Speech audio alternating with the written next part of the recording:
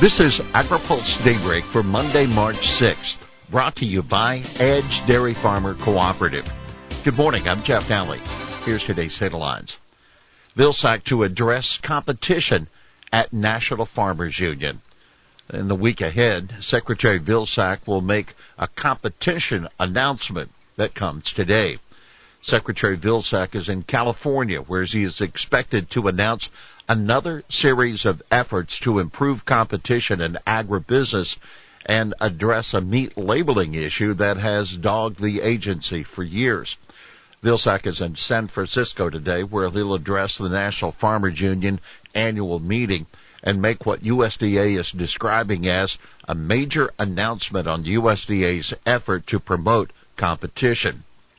Among the slate of declarations expected from Vilsack is details on the USDA's plans to implement voluntary Product of the USA labeling. Following the repeal of mandatory country of origin labeling, attention shifted to the integrity of packages marked as a product of the USA to ensure it wasn't applied to foreign product being packaged in American facilities. In a 2019 petition to USDA's Food Safety and Inspection Service, the U.S. Cattlemen's Association called for the label to be limited to beef from cattle born, raised, and slaughtered in the U.S., the same requirements for the former MCOOL regime. In June 2021, the National Cattlemen's Beef Association filed a petition asking USDA to change the label to processed in the USA. Simply adding born, raised, and harvested requirements to an already broken label will fail to deliver additional value to cattle producers, and it will undercut true voluntary market-driven labels that benefit cattle producers. NCBA lobbyist Kent Backus told AgriPulse, "We cannot afford to replace one flawed government label with another flawed government label." Now, also this week, while Vilsack is in the Bay Area, he'll make a side trip to Contra Costa County, visit at a local school and highlight the administration's efforts to improve school nutrition. Last month, USDA proposed to restrict the sugar content of school meals while tightening sodium limits and increasing whole grain requirements. Meanwhile, school nutrition directors from around the country are in Washington for the School Nutrition Association's annual Legislative Action Conference. A key message of the group: leave the existing nutrition standards alone. A climate rally? Well, about 1,000 farmers, workers, and activists will be in Washington starting today to push Congress to use the next farm bill to take additional steps to address climate change. They're holding a rally tomorrow. For more on this week's Ag Policy Calendar, read our Washington Week Ahead. We'll have more AgriPulse Daybreak after this. Daybreak is sponsored by Edge Dairy Farmer Cooperative, the third largest dairy co-op in the country. Edge is a powerful advocate of Washington for farmers throughout the upper Midwest. Among Edge's top priorities is milk pricing reform. Over its long history, the federal order system has aimed to serve farmers by ensuring the orderly marketing of fluid milk. But changing production and consumption patterns are rendering the system ineffective. Edge envisions changes that create flexibility, promote fairness, and strengthen the relationship between farmers and processors. Good morning and welcome back to AgriPulse Daybreak. Water's fight rolls on. Implementation date 2 weeks away. The Biden administration says the Commonwealth of Kentucky and business groups have not even established standing in their attempt to block implementation of the new Waters of the U.S. rule scheduled to take effect March 20.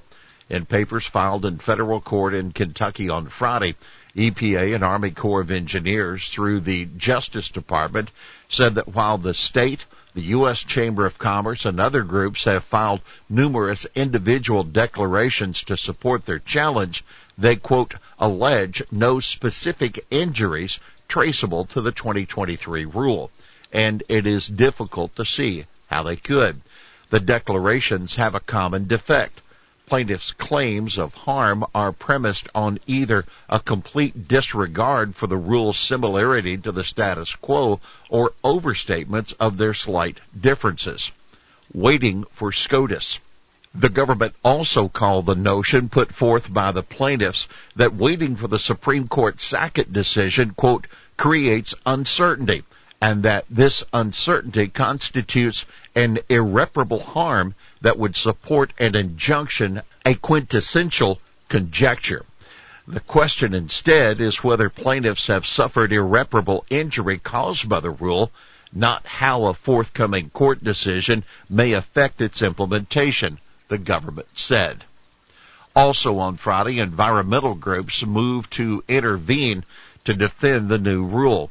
The National Wildlife Federation, the Florida Wildlife Federation, Isaac Walton League of America, and other groups represented by the Southern Environmental Law Center. Farm Bureau estimates over $21.4 billion in crop losses came from 2022 natural disasters. Natural disasters created more than $21.4 billion in crop and rangeland losses last year. That according to estimates recently published by the American Farm Bureau Federation.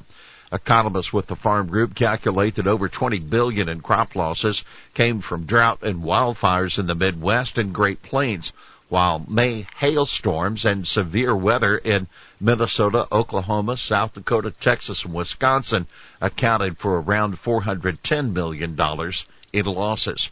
Approximately $368 million in crop damage resulted from a June derecho in Illinois, Indiana, Nebraska, Ohio, and Wisconsin, while $200.8 million came from severe weather in the Midwest in July. Hurricanes Ian, Nicole, and Fiona caused around $40.6 million in crop losses, the group estimates. Now take note. The Farm Group says estimates do not include infrastructure damage, livestock losses, horticulture crop losses, or timber losses, and should be seen as a minimum baseline of overall damage. NPPC encouraged by Philippines to expedite imports. The Philippines is making progress on a goal to expedite the process of accrediting foreign meat companies for import, and the National Pork Producers Council says it's watching closely for developments that are expected to benefit U.S. producers and exporters. The Philippines has become a much bigger market for U.S. pork in recent years after the country decided to cut tariffs as it battles African swine fever. The Philippines cut its in-quota tariffs on pork from 30 to 15% and for out-of-quota tariffs from 40 to 25%. The cuts were supposed to expire at the end of 2022, but the country decided to extend the lower rates through this year. The U.S. exported $133 million worth of pork to the Philippines last year. That's less than the record level of $204 million worth of exports in 21, but still strong, according to the National Pork Producers Council. Here's today's They Said It. Plaintiffs fears that the new rule imposes a regulatory sea change that greatly expands the scope of Clean Water Act jurisdiction or the definition of significant nexus are baseless.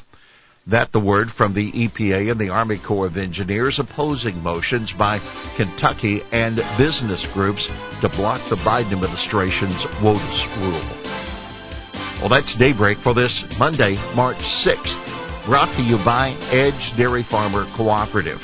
For the latest news out of Washington, D.C., visit agripulse.com. For AgriPulse Daybreak, I'm Jeff Daly.